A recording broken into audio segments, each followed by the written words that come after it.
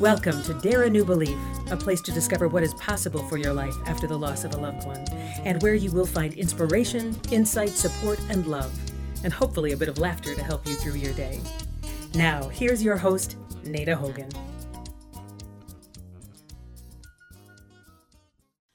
Welcome to Dare a New Belief, where you will find light and life, love and joy, healing, faith, and hope. A place where you get to believe in what is possible for your life. And today I have the great honor to welcome back Susie Marcoux Shefflin of the Copper Vessel. And she is a Los Angeles-based sound healer, Reiki master, Kundalini yoga teacher, and sobriety coach. Susie graduated with a degree in East Asian Studies and Religious Studies from the University of Virginia. She was inspired by her own healing journey and uses these modalities to help others transform their lives and find healing from within. Susie is vocal about her path to sobriety and her journey with alopecia. She is a speaker and a thought leader, encouraging people to build healthy, happy, radiant lives through self-love. Susie leads deeply restorative crystal alchemy sound bath ceremonies, healing rituals, group trainings, international retreats, and workshops. She also offers a variety of virtual experiences, including a series of virtual sound baths for self-healing on ALO Moves. Welcome, Susie. Thank you so much. It is so wonderful to be back with you again today. Oh, it feels so good to have you back. I'm like a little kid, all excited. I feel the same. Oh, thank you so much.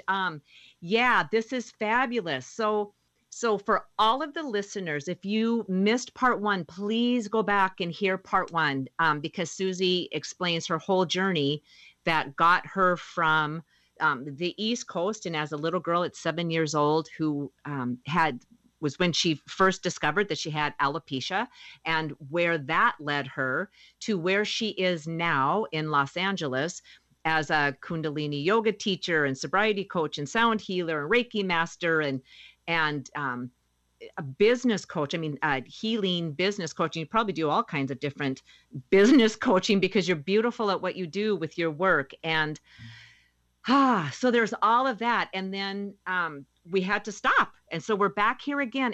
And the question I want to ask you, the burning question I want to ask you is, when you look back now, because certainly there's little ones that are going through the same thing, whether it's alopecia or some other kind of physical condition that's obvious to the world, right? But when we have anxiety, people don't always know that. Or if we suffer from depression, people don't always know that. But when it's something physical and kids, God love them, but they can just be cruel.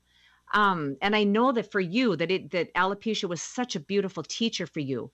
But what would you say to parents that have little ones that have some kind of physical something and they feel like they're getting, and I guess I didn't even ask you that. Did you get picked on for that? Did you get bullied by that?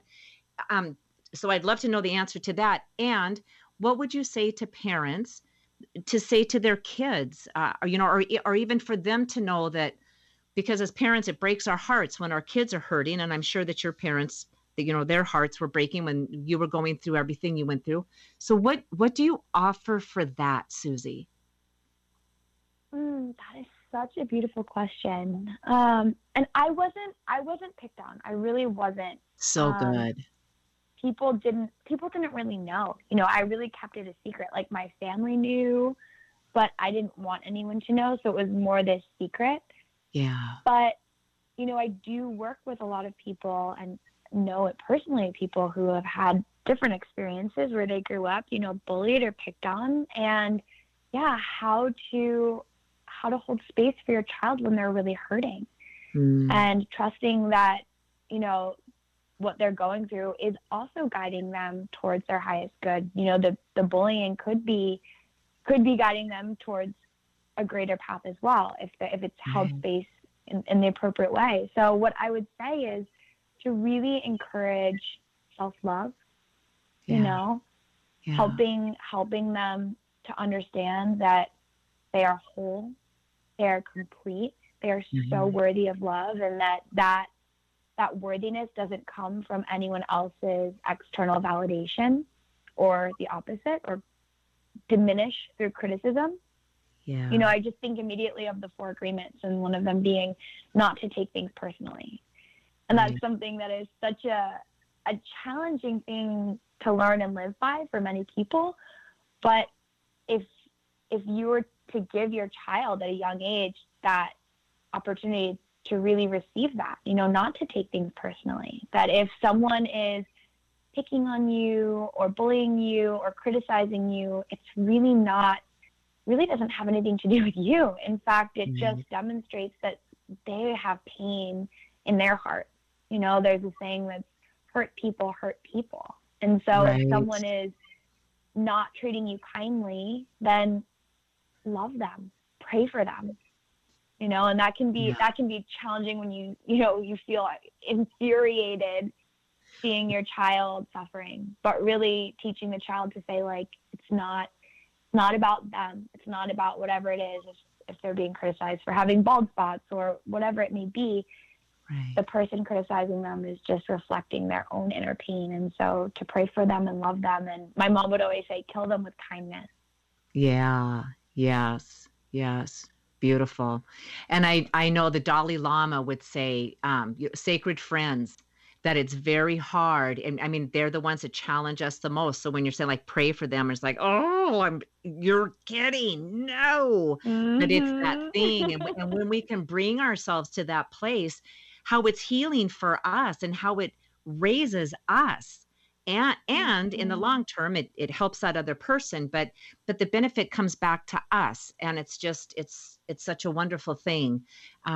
It's great advice, Susie. Thank you so much, because, it's that thing where our hearts break for our kids. And when somebody is in the place that you are in and has gone through your journey, and you're at that place where, and I love this, I wrote this down. You said, I am beautiful and I'm so lovable. And to be able to say that and say it from a place of authenticity and love and not ego, it's such a strong foundation, and it says so much about you. And if we all can do that, oh my goodness, doesn't this world just change to a place of love? How can you be angry when you feel, I mean, we have our moments, but my gosh, I mean, the lens you look through is so completely different. And thank you for saying that, because it's recorded and I get to go back and hear it again, because it's beautiful. It's so beautiful. So thank you. It's, of course. And it's true. And that's really what I believe in. That's my vision for the world, is a world where everybody genuinely, truly, authentically loves themselves. Because in that world, how could there be hate? How could there be war? How could there be these acts of hatred that are taking place, and these injustices that we see in our world today, like, are coming from a very deep rooted pain. If people truly love themselves and can see that they are whole and that the world is a reflection of them, there's no need to be hateful or intolerant of one another. We can then approach everyone else from a place of love. Absolutely. Yeah. And the more people that hear that and know that, the more I think it inspires us to do our own work and to start changing, and to know that is so possible, because more and more people are saying that and openly saying that, and not being worried about any kind of backlash that, who do you, that's crazy talk. And it's like, no, I think we've had enough. I think there's enough people saying we need to switch this. So thank you. And I'm so grateful that it's here on my podcast that you said it. So thank you. Well, you probably have said it on their other ones, but right now I'm in the moment of, and I'm loving it. So, so Susie, I would love to ask you, when you're working with your clients, like, so say somebody comes in to see you, and say that they're coming in because there's an addiction, and they're wanting to work through their addiction. And, you know, it's not an easy street. It's, you know, it takes many times, it takes many attempts to be able to really master that. So when they come in to see you, do you decide from that person, just from being in their energy and what is going on, what they're saying, how they're presenting, and their energy, what you are going to use, or do you do a combination of the yoga and the breath work and the bowls? How does that all work? It's always very intuitive. You know, everyone is coming in at a different place on their journey with different, you know, traumas that need healing and things that need light shined upon them. And some people come, you know, already sober and ready to elevate their life into a new stage. And some people come really struggling. But I always begin my sessions with really a heart-to-heart conversation and asking them, you know, what brought you here? And do you really want this? And what makes you want it? You know, what makes you want to change? And what cycles have you found yourself stuck in that you're ready to break free of? Because oftentimes at the beginning of the journey, we don't really have that awareness yet. We know that, you know, life isn't working, we're upset, we're angry, we're in pain, but we're not really able to see the bigger picture. So that conversation starts to open up a window into the bigger picture of what could be possible. And then we do, you know, some intention setting around that. And again, everybody's different. Then after that, we might do some Kundalini-based practices, some breath practices, some movement practices to move energy. Especially in early sobriety, there can be a lot of energy that's stuck.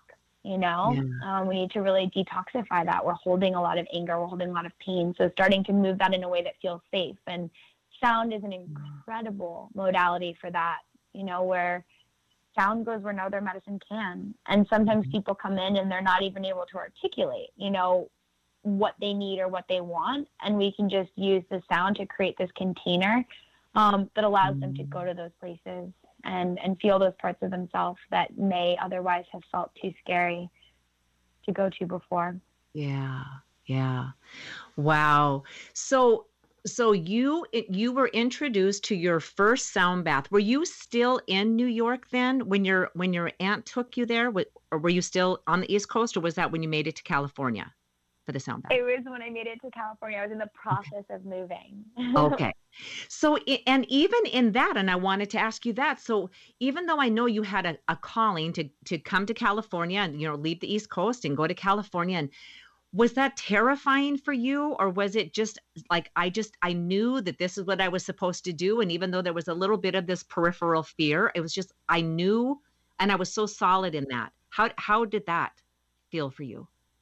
It was that again. You know, of course, I got the peripheral fear. Like, is this okay? Like, what's happening? I'm leaving my whole life, everyone that I know, moving to an entirely new city, not to mention side of the country. But it was this really deep inner knowing that this was what was right. And I didn't make an impulsive decision either. I had actually gone out to California in January with my sister. And while I was here, I just felt it. It was like, I need to be there. I need to be there. And when I went back to East Coast, you know, a lot of East Coasters go to the West Coast and come home saying they're going to move to California, and it's sort of a pipe dream, but I really felt it. And so I started to meditate on it and do visualizations, like really imagining what my life would look like here. And then I did very practical work around it too, where I wrote down things like, you know, where I would, you know, potential therapists, where I would take my dog to the groomer, like little elements of life that, you know, you would want to know, like, okay, if I live in LA, you know, who would be my doctor? So sort of mapping that out and identifying those things in a very hypothetical way. And things just started to unfold. Like when I got back from California, the company that I was working for at the time, I had a corporate job working in luxury lifestyle management. They asked if anyone knew of someone in California because they wanted to expand to LA. And I said, me. And they said, you're not qualified for that, because my role was really to be an expert in the industry. So when I was in New York, I was an expert on all things New York City. So like I could get you a dinner reservation at any restaurant, the most impossible dinner reservation, I could get it for you that night. Like, you want to go to Per Se, you're in. Wow. Yeah. And so not having spent any time in California and really not knowing LA at all, it wasn't really a place where I was qualified to do that job. But so I kept feeling it. And then a couple of months later, at that point in April, I remember I called my boss one day. I was like, I didn't even think about it. I just called her and I said, I would love to continue working for the company, but I need to move to California, and I'm thinking it will be this summer, probably May or June. I'd love to stay working for you if there's an opportunity, even if it's freelance. But if not, I understand, and this is a step I need to take. And I got off the phone and I was like, oh my God, did I just quit? And they called me back. They called me back like 3 hours later, and they were so incredible. And they said, we'll create a role for you. Go out there, do business development. You've been working for the company for 4 years. You're like our top attaché in New York City. Like, go out there and let's expand, and then you can hire a team. So I went out there doing business development, and also took on a role in managing their social media and doing their PR and marketing. Like, I started writing their newsletters. So I was writing 7 newsletters a week for 7 different cities. New York, San Francisco, Boston, Miami, LA, telling people all the best things to do. And I had a team, like in every city they were called attachés. So I was sort of getting the information from them and doing the writing. But it all lined up perfectly. And even with my apartment, like, I would visualize myself in this apartment in this exact proximity to the beach, and I could see myself with the white walls and facing the ocean and where my yoga mat would be. And one day at work, I'm very like a disciplined person. I would never go on social media at work, and I did that day. I went on Facebook, and the first thing that popped up was a post from somebody that I had studied abroad with in Barcelona when I was 16. We hadn't stayed in touch, and her post popped up, and she said, if anyone's looking for an apartment in Santa Monica, contact me. And I did. I just messaged her right there, and I ended up FaceTiming her, and it was the exact apartment that I'd been visualizing. And I signed the lease without even coming to see it. I was like, I just know. And it all aligned. Like, the timing aligned, everything just worked out. So it was scary, but it also felt incredibly guided and very grounded, Yes. And I think that's how manifesting happens. You feel into something, you feel it on an energetic level. You can sort of feel it coming through, and then things unfold. And when it feels like there's a struggle, it's not necessarily aligned. Like, I remember I got my appendix out in May of that month. I ended up moving here. I moved in July, but in May I got my appendix out, a sudden appendectomy. And I was like, oh no, what does this mean for my plan? And I was like, okay, I'll take the whole week off while I'm resting in bed to search for an apartment. I had been searching, and I couldn't find anything. And then I let it go. And then it was, once I got back to work, it effortlessly just popped up on that Facebook post.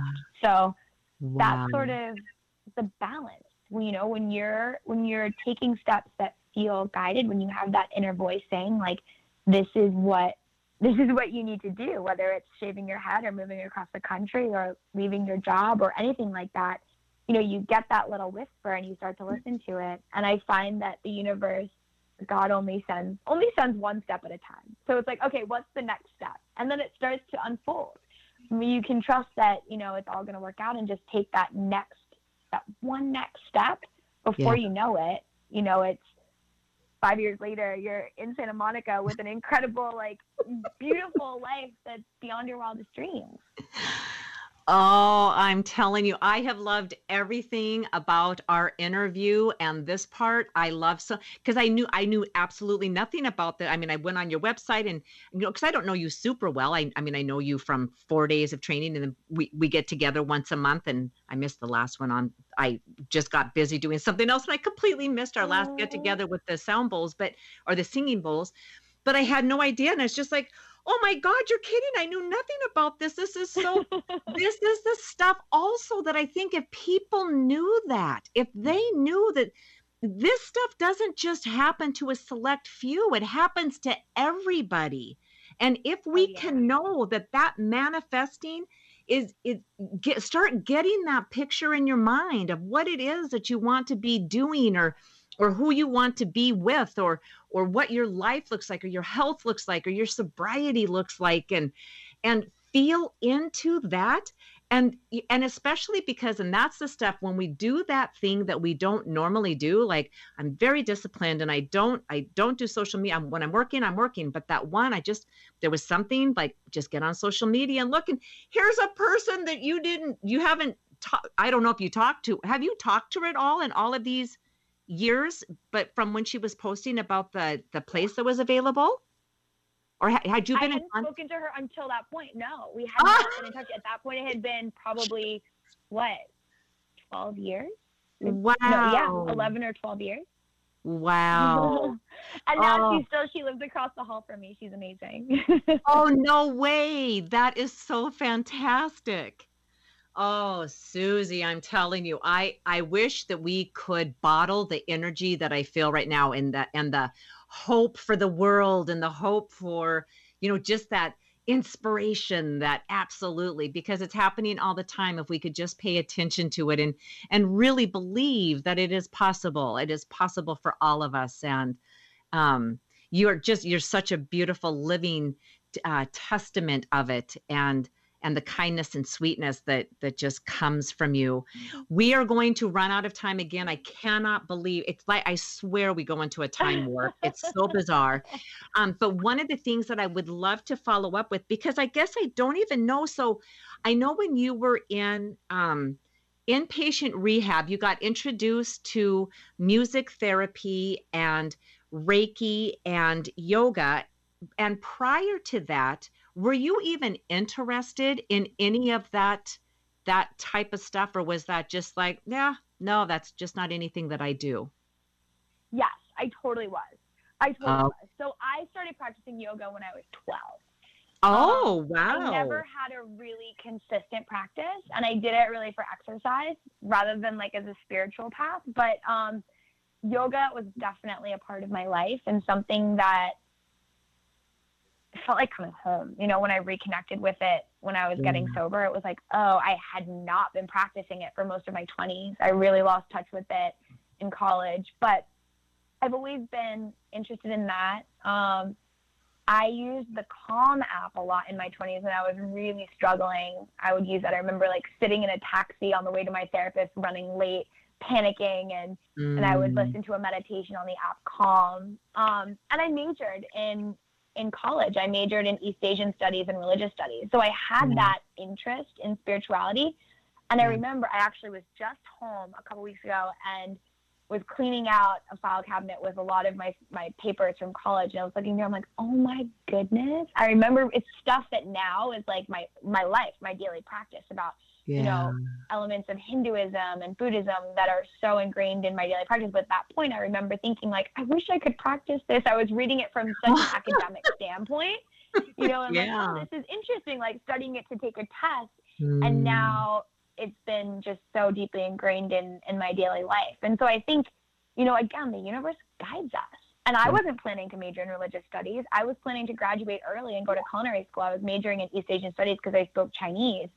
And I wanted to stay another year to keep partying. And in order to be able to stay, I had to take on a second major. And since I was doing East Asian studies, I'd already taken a lot of classes in Buddhism. So it was very natural for me to then double on that religious studies major. But it planted these seeds for so much of what I do today.